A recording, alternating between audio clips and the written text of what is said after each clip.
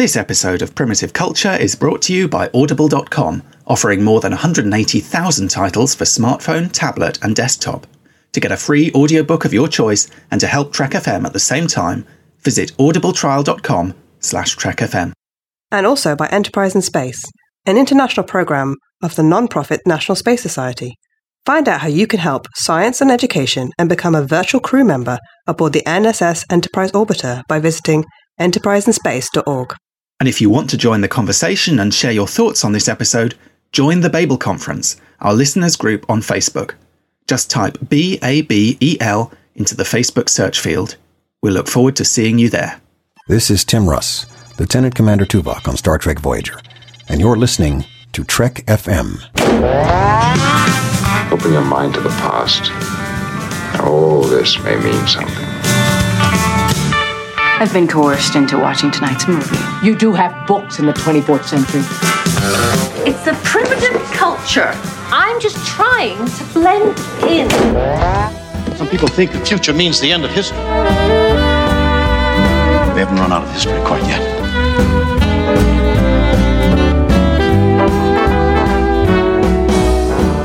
Hello and welcome to Primitive Culture, a Trek FM podcast all about our history, our culture, and how Star Trek relates to it.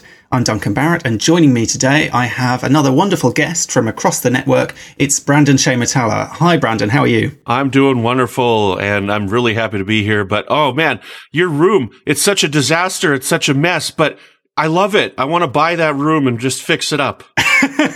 Yeah, well, it could take a bit of work. Although you never know, you might get if you have a bit of magic help fixing my room up. That could definitely help. I could do with a haunted room that cleans itself, I think. What about you? Yours looks pretty tidy. You've obviously been working on yours. Yes, mine's definitely clean, and that's because I have a very controlling mother who keeps my house very nice. Well, there you go. Well, listeners, I think if anyone's guessed the subject of this podcast from that cryptic exchange, then, you know, they deserve a prize, probably. But what Brandon's coming on the show today to talk about is a film that I have to say I'd never even heard of until Brandon brought it to me. I know, I'm sorry, I hold my hands up. But, you know, that's the great thing about having guests on Primitive Culture is I get to learn about new stuff. And this is the John Carpenter film, 1983 film Christine, which inspired the Voyager episode Alice. Now, I have to say, I've spoken to a few people this week and mentioned I was doing this podcast, and they were like, Alice, what's that? You know, I've seen Voyager. I don't even remember the Voyager episode. But maybe, Brandon, you could, since you were the one who brought this idea to me, you could sort of kick off by just giving the listeners a little bit of an intro to, broadly speaking, what this film and, of course, the book that it was inspired by are about and how that ties into the Voyager episode. Well, Christine is a Stephen King novel that came out in the early 80s, and you know, I've always loved the book. I've read it once before, but it's been a long time since I read it. I read it 20 some years ago.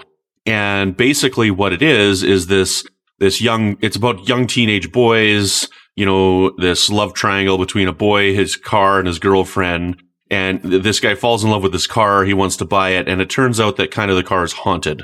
There's a little bit more to that in the novel, and the book was translated into film by John Carpenter, who is one of the greats in cinema, and you know he specializes in horror films. And you know on Twitter his handle is The Horror Master, and you know it is one of those underrated films. And I've always loved the movie, and I've seen the movie way more than I've seen the book. And recently, you know, I guess it's not so recent anymore. But back in 2016, when we did our Trek FM rewatch and I got to Alice again, I'm like, holy smokes, this is just Christine in 45 minutes is what this is. With a new paint job, basically, yeah. Yeah. So I watched Christine again with my wife after that, and I'm like, I totally want to get on a podcast on the network and talk about this, you know, just because I love Christine so much. I'm not that big of a fan of Alice itself. You know, like I like Voyager, and I talk about Voyager quite a bit. It's not my favorite Trek series, but I find it fun to talk about cinema because I really love watching movies, but I find it fun to talk about the cinema that has influenced episodes of Star Trek. Over on Warp 5, which is my Star Trek Enterprise podcast, we're doing a couple of different things. I've watched a couple of movies that have inspired episodes. I did an episode with John Tenuto on Enemy Mine, and how that's very similar to the episode Dawn from Enterprise. And then we also had some guests on. We talked about the Magnificent Seven in the episode Marauders, because those are very similar. And so this is an extension of the type of things that I like to discuss on the network, and when it comes to Star Trek. So, in a nutshell, that's basically it. Yeah. It's absolutely right up our alley as well, right up our dark, seedy back alley with a sinister car creeping down. That's one of the scenes I did really like in the film, which I can't remember whether it plays out slightly differently in the novel, because there are a few things that were changed to make them sort of more cinematic or more dramatic or whatever. Is this basically sort of homicidal car? Spoilers if you're going to go and watch this film. You probably work this out by looking at the box. The car starts killing people, and there's one scene where this guy is running away from the car, and it gets down. He runs down what seems like a kind of narrow enough alleyway that the car won't be able to fit. But because this car is so deranged and evil, it just crunches itself to bits to kind of get down there and smash him to pieces, and then sort of reverses out in a complete wreck. And through the kind of evil magic that it's possessed with, the car is able to sort of heal itself. So one of the things I think works really well in the film is that you get these scenes of the kind of crumpled, damaged car sort of uncrumpling itself, in a sense, like kind of regenerating itself. The only thing I'd say, though, is what I felt was not clear from the film. I mean, I think it's just it's quite a big book, the Stephen King book. It's like a 500-odd page book, and the film is like a, reasonably tight kind of horror film. In the book, it's much clearer, I think, that the car is kind of feeding off Arnie, the guy who's bought it, this kind of slightly hopeless teenager who... He buys this car, and at one level it changes him. It gives him this kind of sort of machismo almost. It makes him popular. It clears up his acne. It makes him a kind of a cool guy, basically. But at the same time, it's also draining him. It's making him age. It's kind of, which is partly there's this kind of suggestion that it's turning him into the car's previous owner, or that they're kind of, their personalities are kind of merging in some way. But also the sense that it's almost like a kind of succubus draining him. And you do get that, I guess, in the Voyager episode, certainly towards the end, where Paris he's stubbly, he's looking tired, he's got those things almost like Borg kind of things sticking into him and kind of somehow draining him. Everyone seems to be saying, you need to go to bed, you need to sleep, you're kind of, this is having an impact on you. So I guess some of that is there in the Voyager episode. And I think you're right. I mean, certainly if you have seen the film Christine or even read the book, watching that Voyager episode, it's kind of inescapable. And actually it's interesting. I was looking into some of the kind of background behind the writing of this episode. It was a freelance pitch, I think, but it was written the teleplay was by Brian Fuller and Michael Taylor. And but both Brian Fuller and Kenneth Biller later said that they were quite disappointed by it. And I think it's not a great Star Trek episode by any stretch of the imagination. But I was quite interested what Brian Fuller said. He said it was his least favourite episode that season. But he said we did too direct of a translation. And basically he felt that they hadn't, rather than allowing the Stephen King story or the John Carpenter film to kind of inspire them to do something original, they kind of just lifted it and translated it across. And in many ways, something that works for Stephen King or something that works for John Carpenter isn't necessarily going to work for Voyager. And really, it would have been better if they'd been a bit more creative with that story, really, rather than just kind of copying A to B. And it is true, certainly in the Voyager, there are lots of even directly lifted scenes. So, for example, there's a scene where the guy who's bought the car is supposed to be going out with his friend to the cinema and he lets him down. And in the Voyager episode, we have a scene where the same thing happens with Tom and Harry. They're meant to be going on the holodeck. Paris makes a little joke about someone wiping the odometer back on the shuttle that he's got hold of, which is literally what happens in the book and the film. It starts rolling backwards.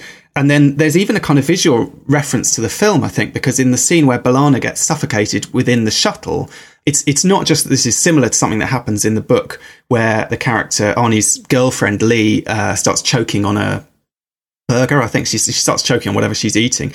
But in the film of Christine, there's literally almost the exact same shot that we see of B'Elanna in the Voyager episode, where she's inside the car, he's outside, she's got her hand up to the glass, and she's kind of, silently, desperately, unable to breathe. And so they even went so far, I think, in terms of the way that scene was directed, of kind of borrowing that visual in a way. So it's kind of almost inescapable. If you're familiar with that story, although it isn't explicitly acknowledged anywhere on screen, you kind of can't get away from it. And I wonder do you think that's part of the reason that Voyager episode doesn't work so well, that it's too indebted to Christine?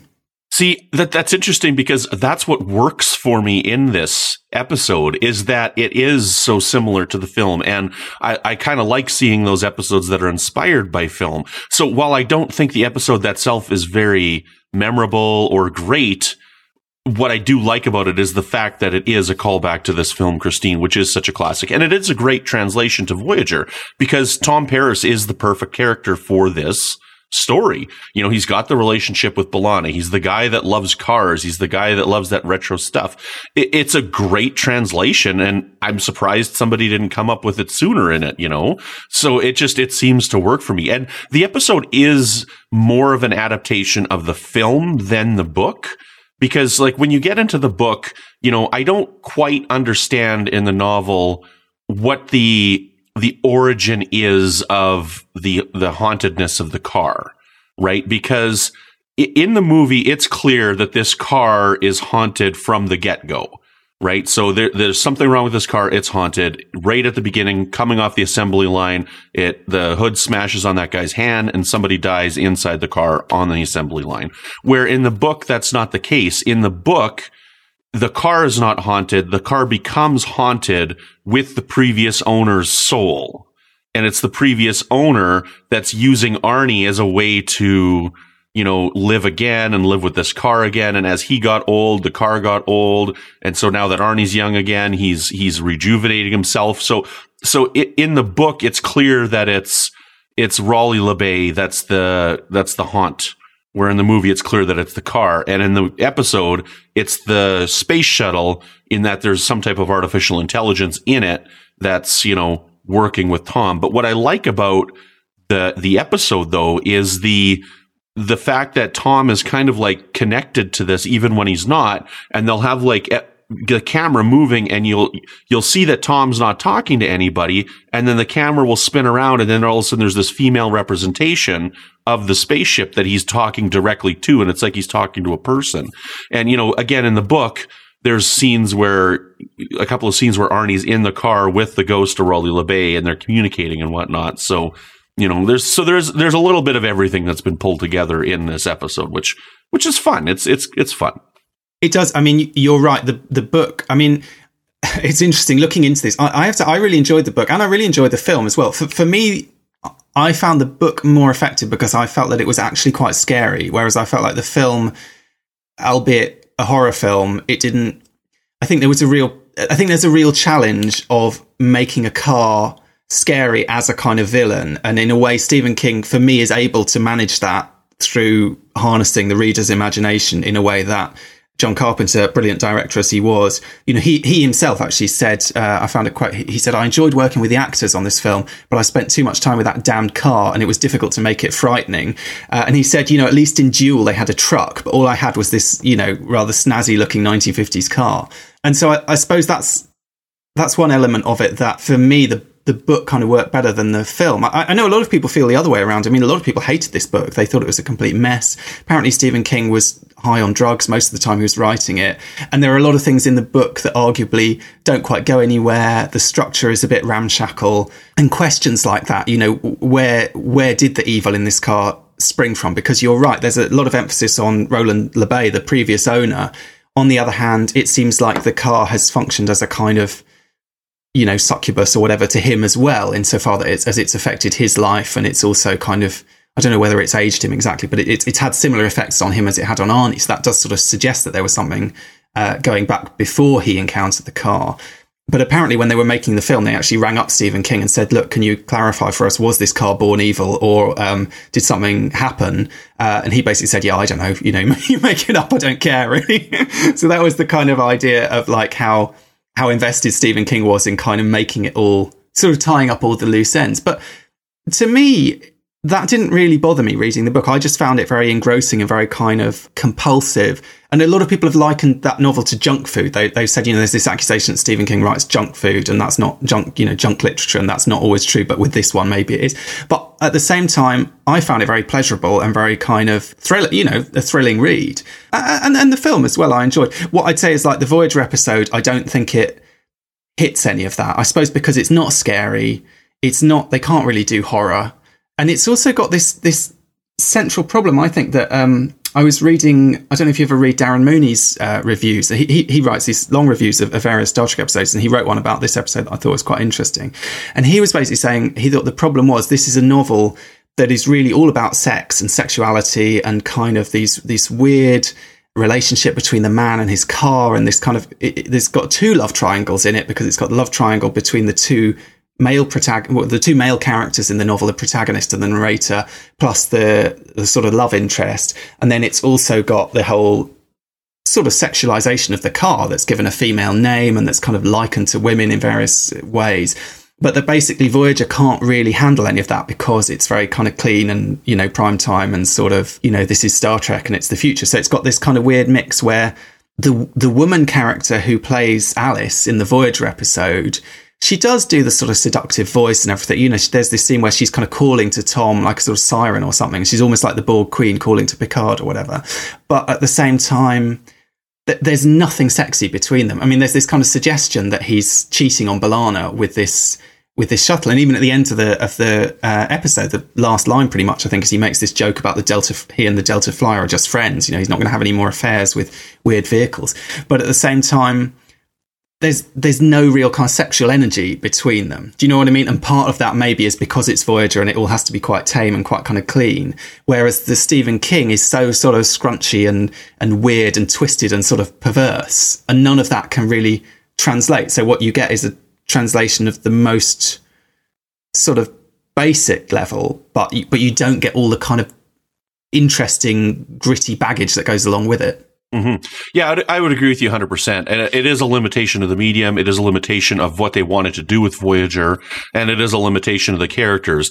You know, I don't know, maybe it's just me, but I don't find Robbie Duncan McNeil all that sexy, you know? Like, I don't know. That could just be me. Well, even with the stubble. Even with the stubble, yes. Oh. So, and then also, like I've mentioned before, problematic, I am not that big of a fan of the relationship that he has with B'Elanna. I know that people think it's the greatest thing ever. I think they hit it way on the head too much, and they force us to believe that they love each other, you know? Like, you get into the episodes like I think it's the Killing Game, when they're doing the Nazi World War II stuff, and Workforce, where it's like, oh, Tom and B'Elanna are such star-crossed lovers. Even when they're out of their minds, they love each other. You know, even when they don't know who they are, they love each other. And I'm like, that just doesn't work for me, that they have to hit it on the head that much. It just doesn't work for me. But, you know, I'm a miserable old coot, right? So, but, you know, this book, I really love the novel. It might be my favorite Stephen King novel. Like, I really love it. I think it's really well written. And while not everything is paid off in the novel, I kind of really like that, because the novel is structured in a very interesting way. And I've never read a book like this. So the book is in 3 parts, and the first and the third part are in first person point of view of his friend. He's the main narrator of it. And I know that I'd seen the movie first. So the first time I picked up the book, I was actually quite surprised that the book was starting off in a first person point of view of the friend, of Dennis. Because, you know, it's about Arnie and his car. But then the middle part of the book is third person of all this other stuff that's going on, because Dennis has been taken out of the equation because he's been injured in a football game. And it's a really great structure for this book, because it does give you the point of view of the friend trying to save the situation. But there are other things that go on that you're going to have to be told that you can't be told from a first person point of view. So I think the structure of the book is really amazing and really fascinating, you know, and we even get a chapter in the book that's basically told from the point of view of the car, you know, and which is funny, because it's funny how memory plays with you, because I remembered a much larger section of the center of the novel being told from the point of view of the car. But when I read it again this time, it's only like 3 pages.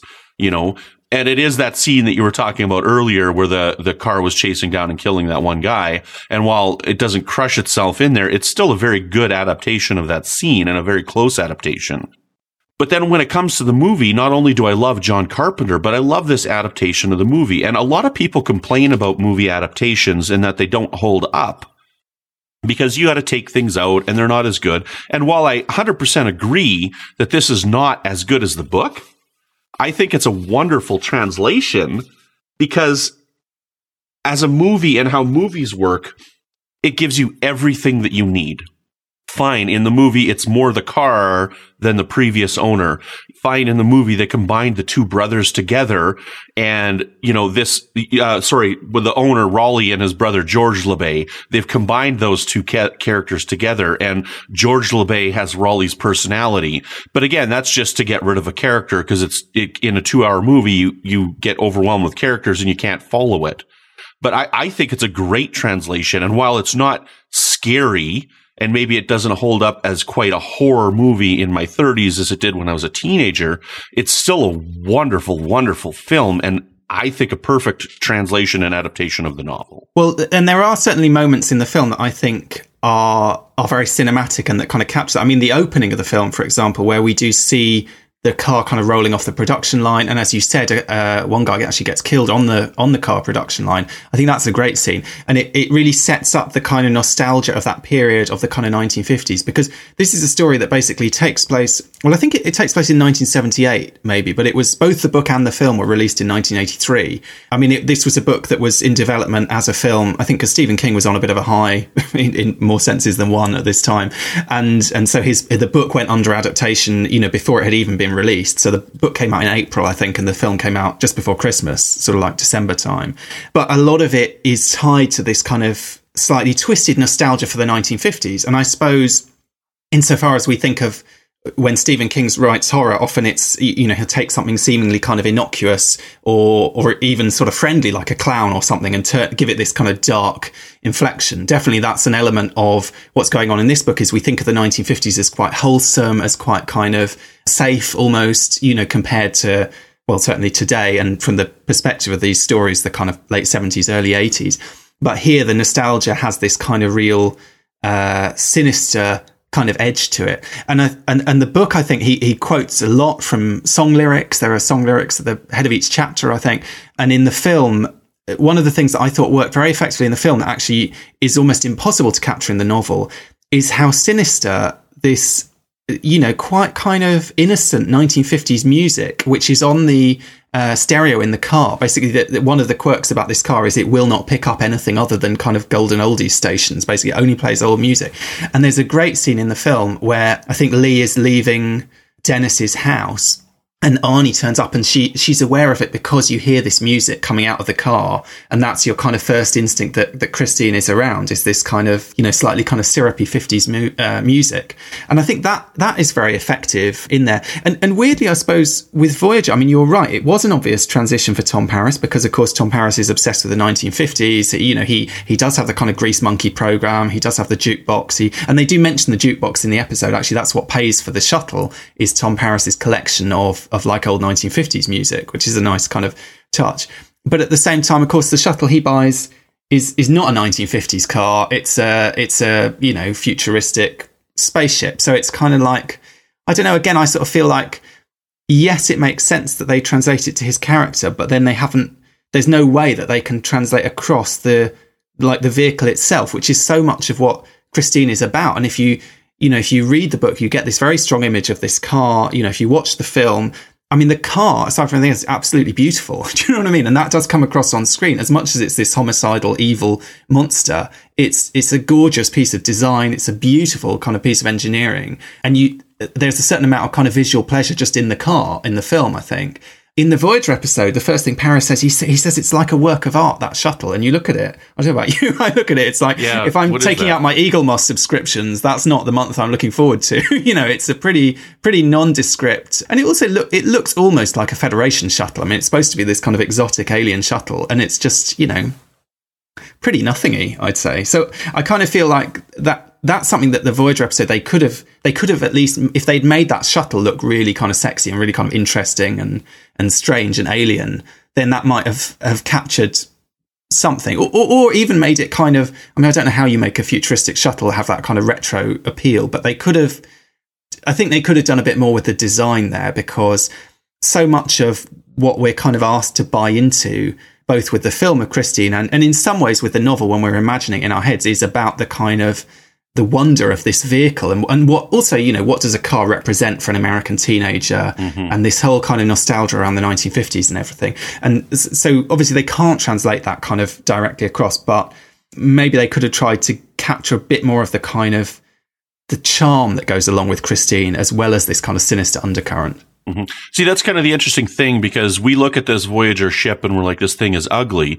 And we're told multiple times in the book about how this is such a terrible car and this wasn't a popular car that people didn't like. But when we get to see it on screen, it really truly is a beautiful car. And even in the film, Will Darnell's like, guy's really good with his hands, but he's got terrible taste in cars. You know, like they even say that in there. So like people are talking about how this is not a nice car. This is not a popular car. It's not a good looking car. But when we see it on screen, it is. She's gorgeous, you know, and I don't know why the characters say that and why it's thought to be not a very nice car. But I mean, like even there, the interesting thing is the type of car that he's chosen, you know, it's a Plymouth Fury, right? Like, and fury means anger, you know, rage. And the like, Furies are also like the beings in the underworld, aren't they, that come up and kind of cause mayhem and pursue men and, you know, so there's a sort of supernatural hint even in that word, I think, there. Yeah, I'm not familiar with that aspect of it myself. This is where we should have Clara on the show now. But the Furies, I think don't they come up in Greek mythology from the underworld, and they pursue men who have, you know, betrayed their wives or done. I think that they're connected with a kind of vengeful idea of like punishing the guilty and that kind of thing. You get pursued. I may be wrong. You get pursued by the Furies. Even if I am wrong, they're broadly speaking, they are kind of demonic sort of spirits or kind of monsters, in a way. So I hadn't even thought of that connection, but you're right. You know, fury as in like naked rage, but also, that kind of supernatural element. And the naked rage is something that does come across because, you know, Arnie, for example, there's a scene where this sort of human antagonists, the school bullies, basically, who've got it in for him, they decide to go and trash his car, and they smash it up completely, and they even perform an unmentionable act on the dashboard, which is the most kind of they poop on it. Disgusting. They poop on it. Yeah, they poop on it. There's another word that occurs frequently in the book, but that we can't use, but that is interesting because it's one of these things that kind of ties into the sort of general feel of the book. There's a word that Roland Le Bay uses to describe people who he doesn't like. Poopers, we might poopers, translate it as, and Arnie starts using it, and it becomes this kind of sinister thing of like, you know, where has he picked up this word from? Why is he talking like this? But yeah, so there's that scene there, and his reaction is absolutely one of fury, you know, of absolute rage, of kind of, you know, a scary level of anger, you know, even for someone whose car that he spent months working on has been trashed, but somehow it goes beyond that. He's kind of almost lost his mind at that point. I think that comes across quite well in the film as well. That sort of, that what they've done is it's activated something in him that the car has kind of put him in touch with somehow. Mm-hmm. And that's the interesting thing, is that they both the film and the book work in their unique ways. Like, it's, you know, where does he get this attitude from? Because, you know, George Le Bay has all this anger in him when we meet him. But again, in the book, that's all the character traits of Roland Le Bay. And so in the book, it's interesting that it's Roland Le Bay's soul, but in the movie, it works just fine that it's the car that's possessing him, and he's getting all these traits from the car, and the car passed the traits on to Roland, and then after Roland died, passed it on to George, and after George died, or after Arnie bought it from George, they passed it on to Arnie, you know, and so it works in its own medium and translates well in that way, you know, and you know, some of the stuff that you're talking about, like with the condensing of the plot, works really well. Like, yes, these people beat up this car, and in the book, the car just kind of heals itself. But we get this awesome scene in the book where the car almost performs this kind of a striptease dance in front of Arnie to repair itself. And Arnie is watching the car repair itself. And, you know, that kind of thing isn't quite so blatant in the novel, but it works really well in the movie, along with John Carpenter and Alan Howarth's amazing score, right? Like, you know, it's such a John Carpenter score for a John Carpenter film, but it translates very well, and it works in its own way, which just doesn't translate to Alice, unfortunately, because music is such an important part of the movie. And again, this is more based on the movie, and they do some amazing stuff with the music in the movie. Like the transition in going from the 50s to the 70s is the same song by different bands.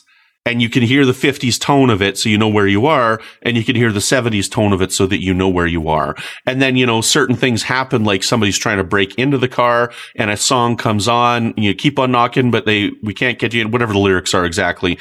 So the car itself is controlling the radio station in the film, picking the songs that are being played to convey its emotions, almost like Bumblebee and Transformers. So it's using music to convey its own emotions through the car, which is really kind of interesting. So, and there's also in the film, there's a great use of the song "Bad to the Bone," both at the very beginning of the film and at the end. And I mean, if anything's going to sort of underscore this idea that as far as the filmmakers are concerned, Christine is just an evil vehicle, and it's kind of from its inception. That's there at the beginning. It's bad to the bone, and then it something kind of comes very back. Interesting about that, Duncan, is while that has become such a cliche thing to use that song in a movie, this was actually the first movie to ever use this song because it just came out. And John Carpenter snatched up the rights immediately. So this is the first movie to ever use "Bad to the Bone" to apply it to a character, in this case, the car. That's interesting. That is interesting. Well, I mean, I think it's very effective, and also, so when was that song released then? Around 83. the time 83. But it has that kind of, it does have that sort of rock and roll feel, right? So I suppose there's that element of, when we think about the 50s, so there's the kind of schmaltzy, syrupy music, but there's also the kind of, if you think about the 1950s, there's the kind of fear of the teenager. Do you know what I mean? If you're not one of the teenagers, there's the kind of the fear of the gangs, or the kind of the real like rock and roll side of it, with the kind of motorbikes and and in this case the big cars or whatever. And I think there's a kind of interesting element in talking about the kind of way that nostalgia is used both in the book and the film, and maybe not so much in this episode, but certainly in Voyager more generally. The characters in Christine are explicitly based on characters from Happy Days. And Happy Days, of course, was, again, a show that was made in the, 70s, I guess, but harking back to the 50s and to that kind of nostalgia.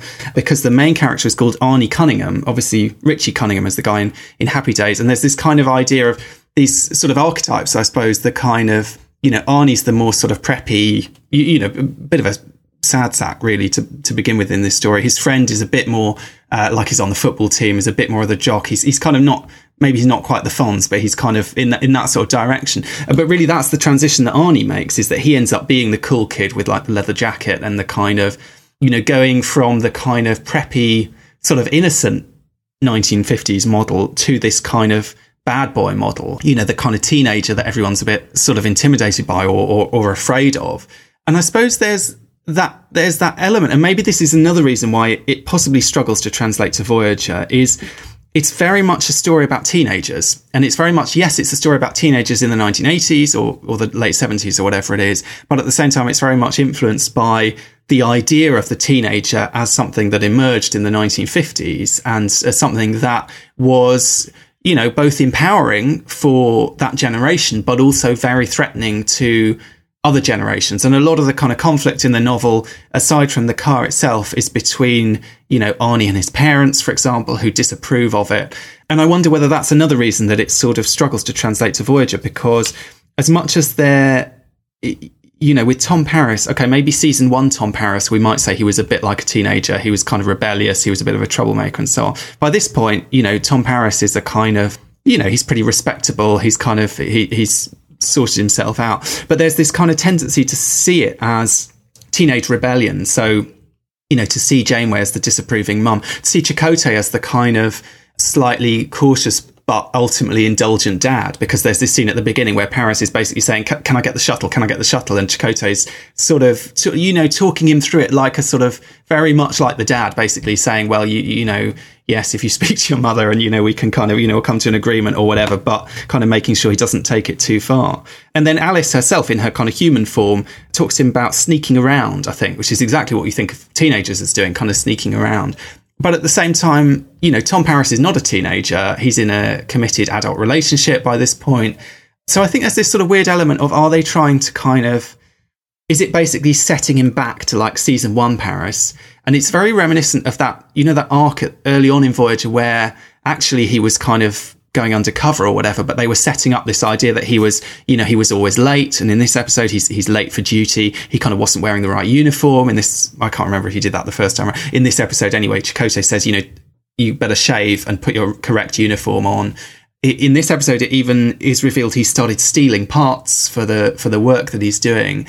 So all of this seems to be a way of kind of trying to drag Paris back to the kind of bad boy archetype of Paris that we started off Voyager with, which is, of course, so far away from where we are now with Paris. So there's a kind of real confusion, I suppose. Is it just like, would this shuttle have had this effect on anybody and it had made them behave badly and, you know, screw over their friends and their girlfriends and everyone and lie to people? Or is there some sense that it's kind of, it had to be Paris because Paris is the one who, as much as his character has developed and as much as we've seen him change over these 6 years by this point or whatever it is, that somehow he has the potential within him to just be that same guy who, you know, and he sort of references it because he names her Alice after a girl who rejected him at the academy. So again, he's kind of, he's associating the shuttle with his youth and with his kind of, you know, we've seen what Paris is like in season 1. We can imagine at Starfleet Academy, he was a real, pretty awful piece of work, you know. So it's kind of, it's almost kind of put him back in that box somehow. And I don't know whether that's sort of, whether we buy that or not, because it's like, is this kind of alien influence enough for us to sort of undo 6 years worth of character development on this character and to kind of just say, okay, fine, this is kind of season 1 Paris that we're seeing from now on for the rest of this episode. Yeah, it doesn't quite translate well, and I think that you're right. Like, it kind of had to be Paris because, I mean, if it's Harry Kim, like, he doesn't have a girlfriend to be like betraying and whatnot, right? So it's unique to him, and then it's not really clear why this is all happening in the book, except that we get this program in there. And had he not seen the shuttlecraft on screen, he wouldn't have bought it. You know, in the book and the movie. You know, actually, well, in the book, it's not really clear why it's Arnie, in that, like, when Raleigh puts the car up for sale in the book, he just puts it up for sale. He brings it out of his garage, he sets it up on his property and puts a sign on it. He doesn't advertise it or anything like this. It's just there. And just because Dennis happens to take that route home, Arnie sees the car and basically Christine attracts him in the car. And again, it's not clear as to why that happens in the book. You know, in the movie, you can say, hey, it's because the car is haunted and it grabbed him with its own personal spirit kind of thing, right? Like its own personal haunting grabbed Arnie in that way. And in the book, it's not quite clear. But it doesn't, like a couple of things that you were saying there, like it doesn't work because, yes, in the book and the movie, it is all about teenagers. You know, teenagers are associated with this certain kind of rage and rebellion. You know, they're not the most respectful of people. So all of these hauntings that are happening to him, you know, parents have described their kids as, I don't even know who you are anymore when they get in arguments with their kids. Well, in the book, it's directly, he's haunted, right? You know, he's haunted by this other person's spirit. So the parents don't understand it and they're just blowing it off as teenage changes. But in the book, it's a ghost, right? So, and that just doesn't translate to Tom Paris and that character. So the other thing I wonder about is whether the use of an actress to play the kind of human version of Alice in some ways lessens the impact of the idea of this kind of supernatural vehicle. I mean, I think if Stephen King had done that, or if John Carpenter had done that, it would have completely killed those stories. And I do wonder whether, I understand the necessity of it because he can't just be in the shuttle bay the whole time and you have to have some form of communication to like put on screen. But at the same time, I don't know, I feel like that kind of, it sort of makes it seem a bit bland somehow. And I wonder whether, I mean, one way they could have gone with it would be more to kind of, you know, we had this idea of late at night, this kind of voice calling to him. I mean, the novel in particular, one thing that I think that John Carpenter could have made more of in making the film, and I appreciate, you know, the novel is very large. It's kind of a bit bloated. There was a lot that had to be cut out to turn it into a film. There's a lot of stuff in the novel that is kind of, it's very interested in dreams. There are a lot of kind of nasty dreams that people have. And there's a kind of ambiguity. Are they just having these dreams because they're sort of freaked out by what they're witnessing in their real life, or is the dream itself almost being kind of a symptom of the presence of this kind of malign evil thing? And a lot of the characters, they have this there's one of the things I think is really fascinating about the novel is this suspicion of the evilness of the car that they almost can't bring themselves to articulate. So they feel it. They know that something is going on. They know that something is wrong. They know that he can't really fix this car up the way that he's saying he has without there being something kind of supernatural about it. But no one will really dare say it. And it kind of comes out in their dreams. So Lee, for example, the girlfriend, has a dream where the car tries to kill her, I think, or is menacing her. And then, of course, in real life, in the story, the car does indeed try to kill her. And there are also these kind of weird chapters where there's a kind of sense of, you know, there are literal dreams, and then there's also this amazing sequence where Arnie and Dennis go for a ride in the car, this kind of late night ride in the car, and they have this bizarre sort of phantasmagoric experience where there are all the people who've died in the car, their sort of ghosts are there, these kind of hideous kind of dead bodies, basically, because several people have died in the car, including a little girl, the daughter of the previous owner. And they also have this weird kind of thing where they're driving through the town and they're seeing the town as it was in the 1950s rather than as it is in the present day.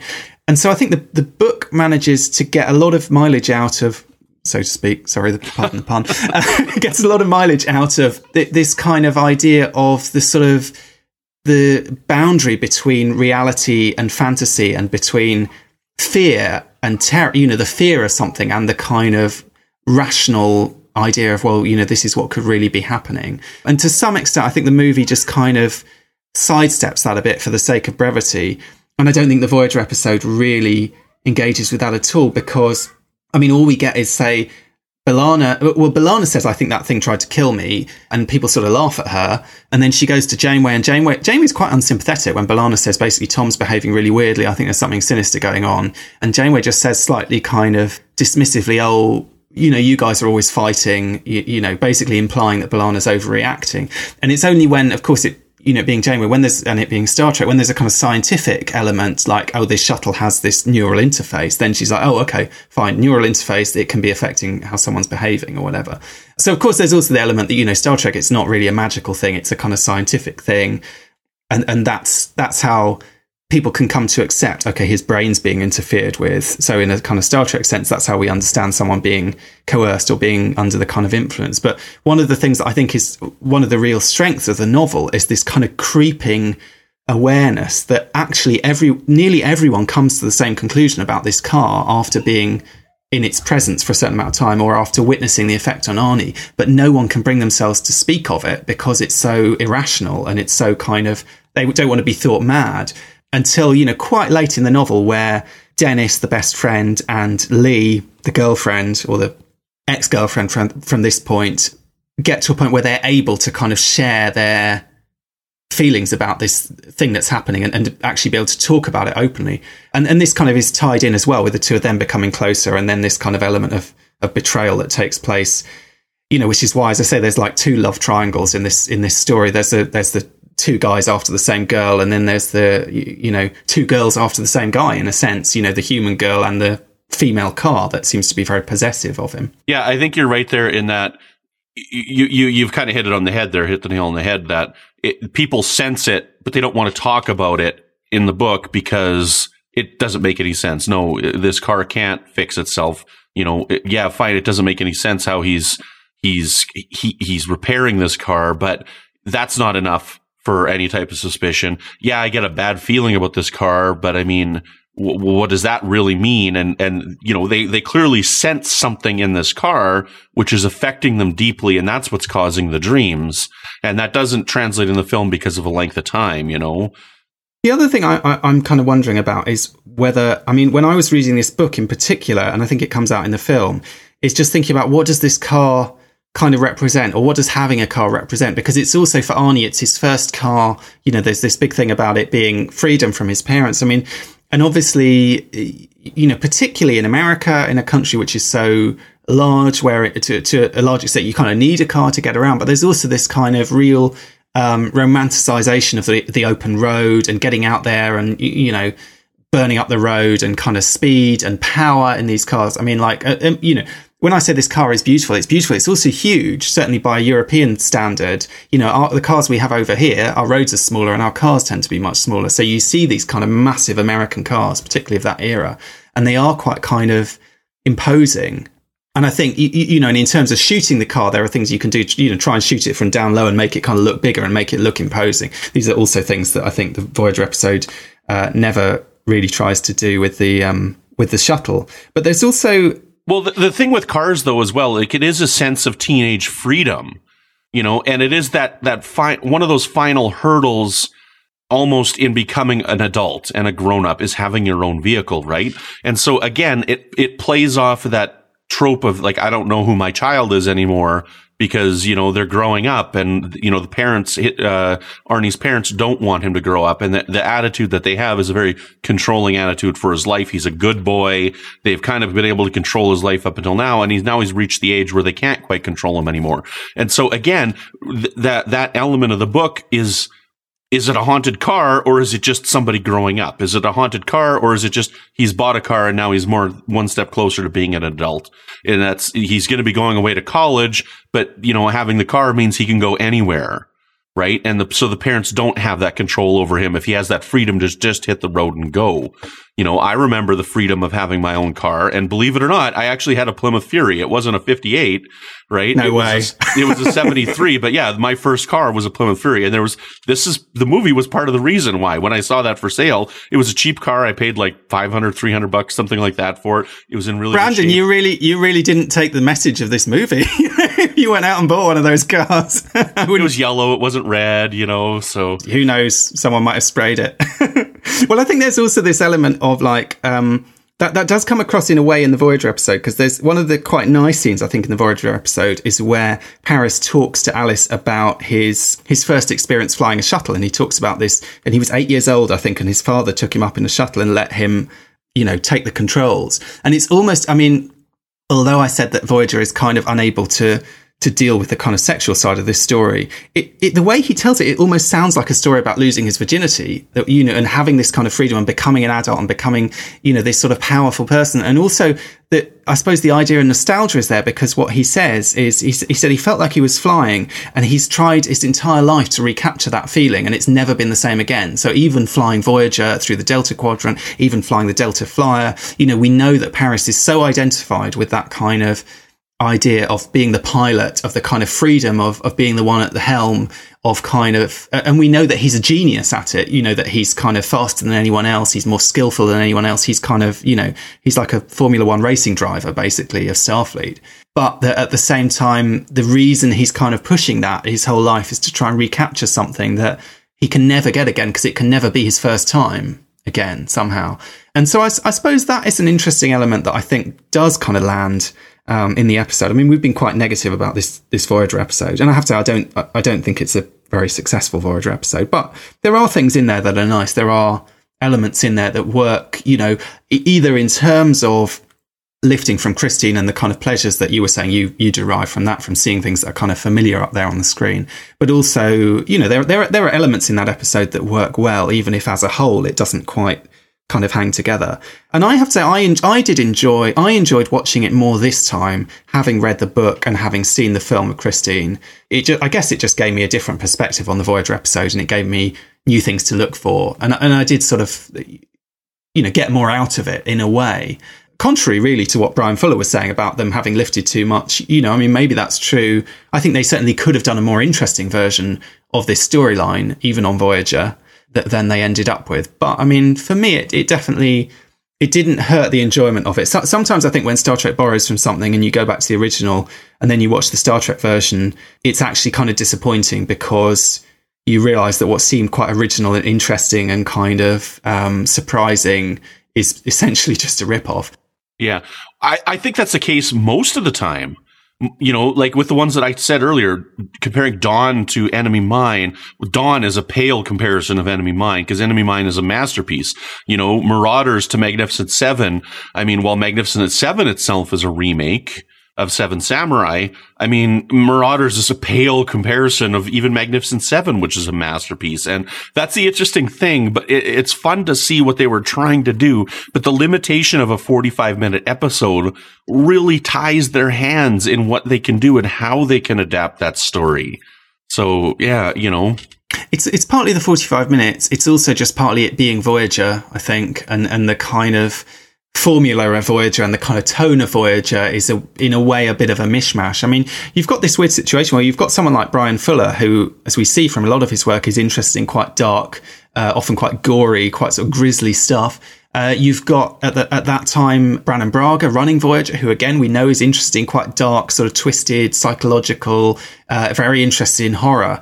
And yet at the same time, when they try to kind of bring all that to the table, taking a source material which is quite grisly, is quite horrific, is quite kind of scrungy and interesting, somehow it doesn't quite make it across. The other thing I think the Voyager episode really lacks that you get in both the book and the film of Christine is a really satisfying ending where the car is just smashed to pieces. And I think in a way you need that. I think, and in the book, it comes out slightly differently in the book and the film, but basically the story ends with a big showdown, and you've got Lee and Dennis who are using some kind of huge vehicle. In the film, it's like a kind of forklift truck or something, I think, isn't it? And in the book, it's like a digger in the film. It's a digger, right? Okay. Anyway, like a large vehicle that ought to be easily a match for a sort of standard automobile, but at the same time, Christine really gives them a run for their money. It looks like Lee's going to get killed at one point. It's quite tense the way it's written, and I think the way it comes across on screen is quite tense as well, given that it's in some ways a ridiculous concept. But you definitely get an element of kind of catharsis and pleasure in just seeing that car smashed to pieces after everything that you've been through. That, in the Voyager episode, we don't get that. We just get, like we've seen a million times in Star Trek, a shuttle kind of breaking up and falling to pieces, and then we move on and it's almost like it never happened. And I guess that's the other element is, and with the Voyager, again, it ends with Janeway saying, set a course for the Alpha Quadrant, like very brisk, very like, let's just put this behind us. This never happened, It's almost, don't need to think about it. Whereas I think, certainly the book of Christine, there's quite a lengthy section towards the end about, how they went on with their lives and how they kind of never quite got over this experience. And, he reads something in the newspaper about something that the one guy that got away. Yeah, exactly. Exactly. Something kind of, that makes you think maybe the car wasn't really completely destroyed enough. And even if it was, the fact that they're kind of living with this, and he and Lee have kind of, they're no longer in a relationship, and he's trying to write to her and doesn't he writes to her and says something like, how do you manage it? Basically, this kind of trauma, really post-traumatic stress in a way of having gone through all of this. Also, the story in the book is darker insofar as more people die. I mean, there's a lot more kind of collateral damage in the book than in the film. So Arnie dies in both instances, but in the book, his whole family is killed as well. And it's very much, there's this emphasis on like, they're kind of trying to save him, but at a certain point they can't save him because he's been kind of taken in too far by this evil force. Obviously, that's not going to happen with Voyager and Tom Paris. Tom Paris is going to come out of it. He's going to be completely fine the next week. Him and B'Elanna are not going to even really barely register it as a kind of ripple in their relationship. Everything is going to kind of reset to the sort of status quo. Yeah, Tom and B'Elanna will be fine. Oh, that crazy shuttle that messed you all up. You remember that time? Mm-hmm. that thing happened. But, you mentioned that letter that he writes to Lee in the book, and her response is a postcard of like, deal with what? He asks her, how are you dealing with it? And her response is, all it is just deal with what? Or something brief like that. And it's like, it's interesting because you can interpret that so many ways. Has she completely forgotten about it? But my interpretation, because it's the postcard as a response and it just says deal with what, she's like, I'm choosing to put this behind me and I'm choosing to not acknowledge it anymore. That's how I interpret her response in the book. It's there and she's not dealing with it. But because she simply sent this postcard saying deal with what, that's her saying, I'm choosing to go on and be strong in my life. Well, who knows? Maybe that's what happens on Voyager week by week. It's not that there's no continuity. It's not that they forget that things happened. It's just that everyone is like rigidly choosing to move forward. Yeah, exactly. That could be the show's kind of like tagline: deal with what. But I don't know. I feel like as I say, maybe we've been a little bit harsh on this Voyager episode. Maybe there are people who are big fans of Alice, and if you are, get in touch with us. Hit us up on the Babel conference. Let us know why you think that episode succeeds on its own merits. But it's interesting. I think it's always interesting when Star Trek borrows from whether it's history or culture or film or literature or whatever. Obviously that's what this show is all about, and certainly this is one of those examples where you know, the borrowing is very explicit, really, where they basically just took the idea, okay, let's do Christine on Voyager, and this is kind of what they came up with. And, you know, it's always interesting to see how that plays out and how some things do translate better than others. Yeah, I agree with you 100%. And I'd like to hear people, you know, if you haven't seen Christine, go back and watch the film and check it out. You know, because it is fun. I mean, we've spoiled the movie for you. We've spoiled the book for you. We've talked a lot about it, but it's still a fun comparison to have. And it still is, in my opinion. I know that you said you didn't agree with me, but I think it's a 5-star film. And I think it's a great masterpiece of 80s cinema. And it's a classic, you know, and it's one of those horror films that shaped my preferred film watching, you know, my film watching experiences.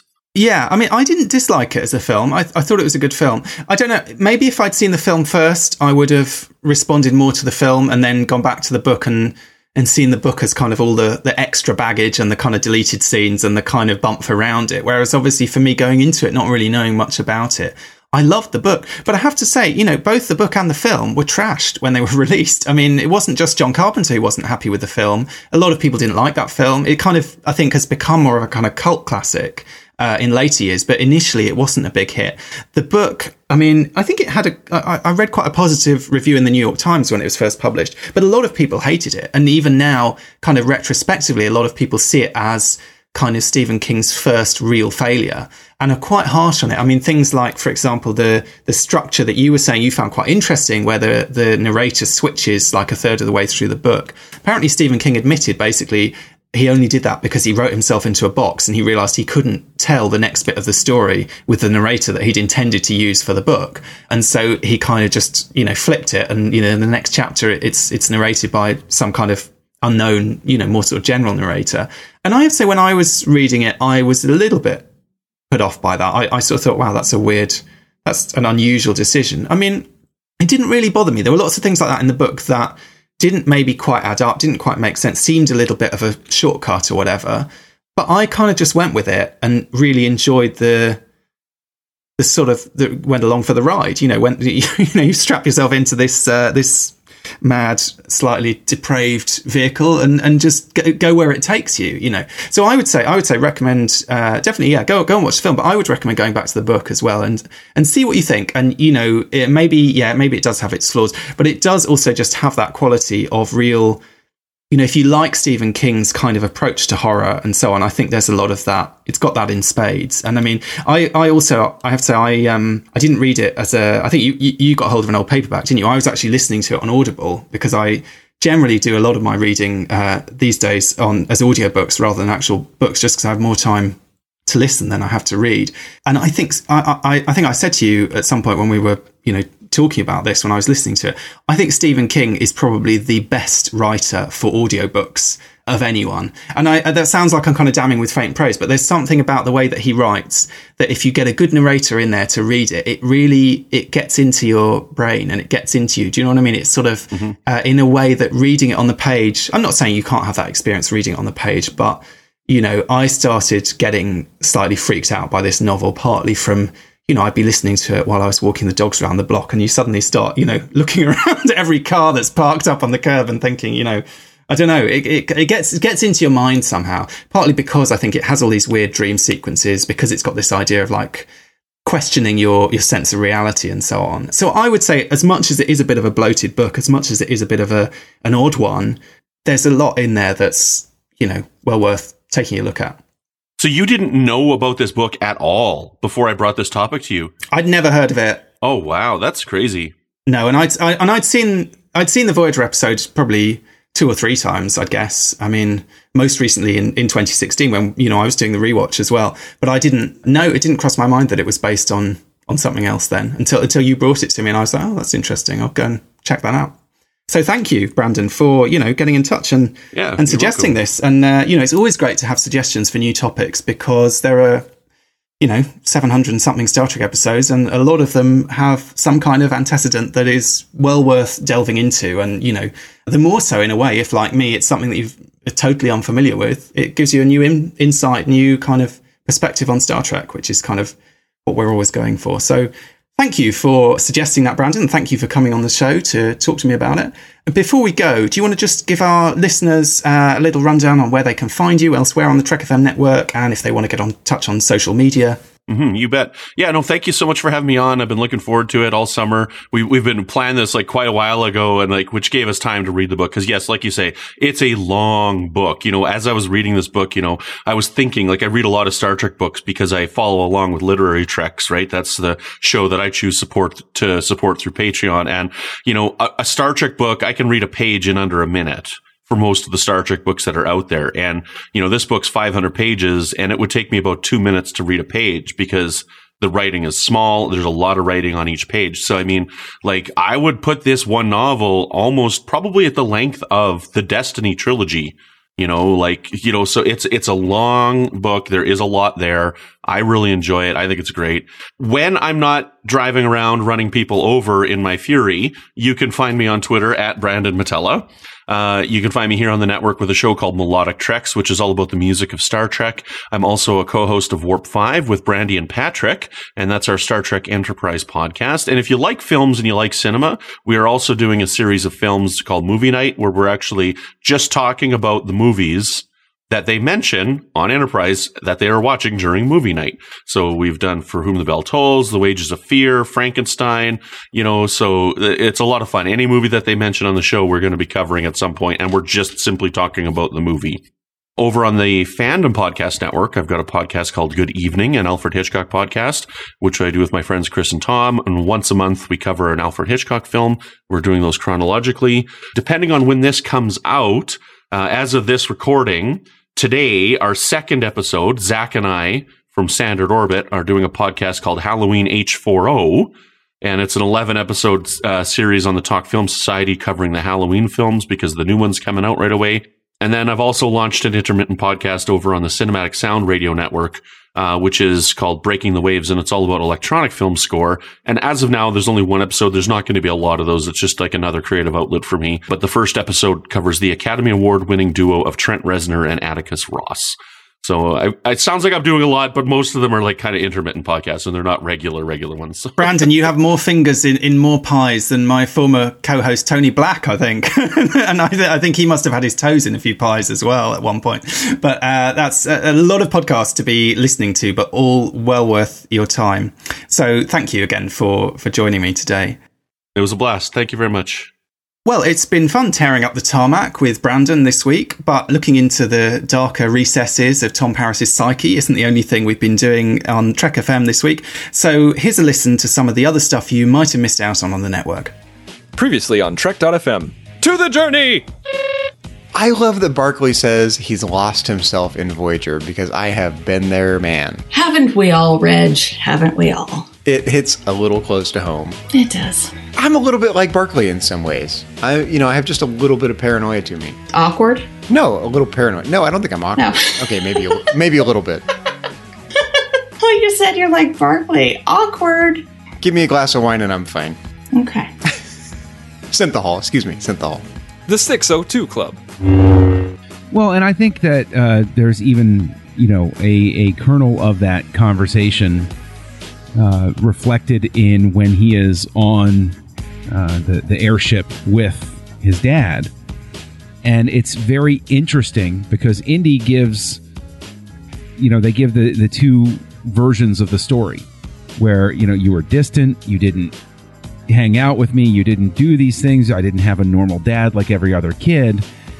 And then you hear, Henry Jones Sr. say, I never told you to wash behind your ears. I never checked up on your homework. I gave you all of the freedom and independence that you wanted.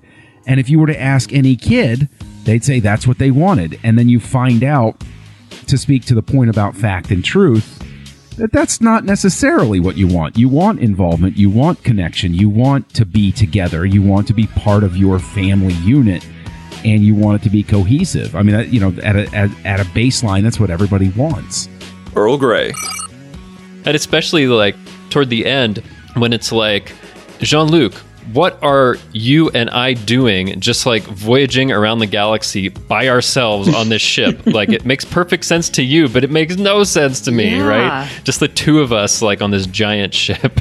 Well, like, when it was just a small skeletal crew, and she's still questioning, it's like, why do we have all of these rooms and quarters? And then Data just nonchalantly, well, we have... we need evacuation and we take diplomats around it. And like he's listing it like, well, duh, this is why we have it. And Picard's like, that'll be enough, Data. Warp 5. Well, you remember what it was like when it was 42. You weren't very reasonable then, were you? No, I was not. Exactly. I was absolutely not. I was yelling at a tree in my backyard. It was not a pretty sight. Big Men in Heat is not a good idea. Oh, that sounds like a great band. Big Men. And that's what else is happening on Trek.fm. Check out all these shows and join the conversation about your favourite corner of the Star Trek universe and beyond. You'll find us wherever you get your podcasts.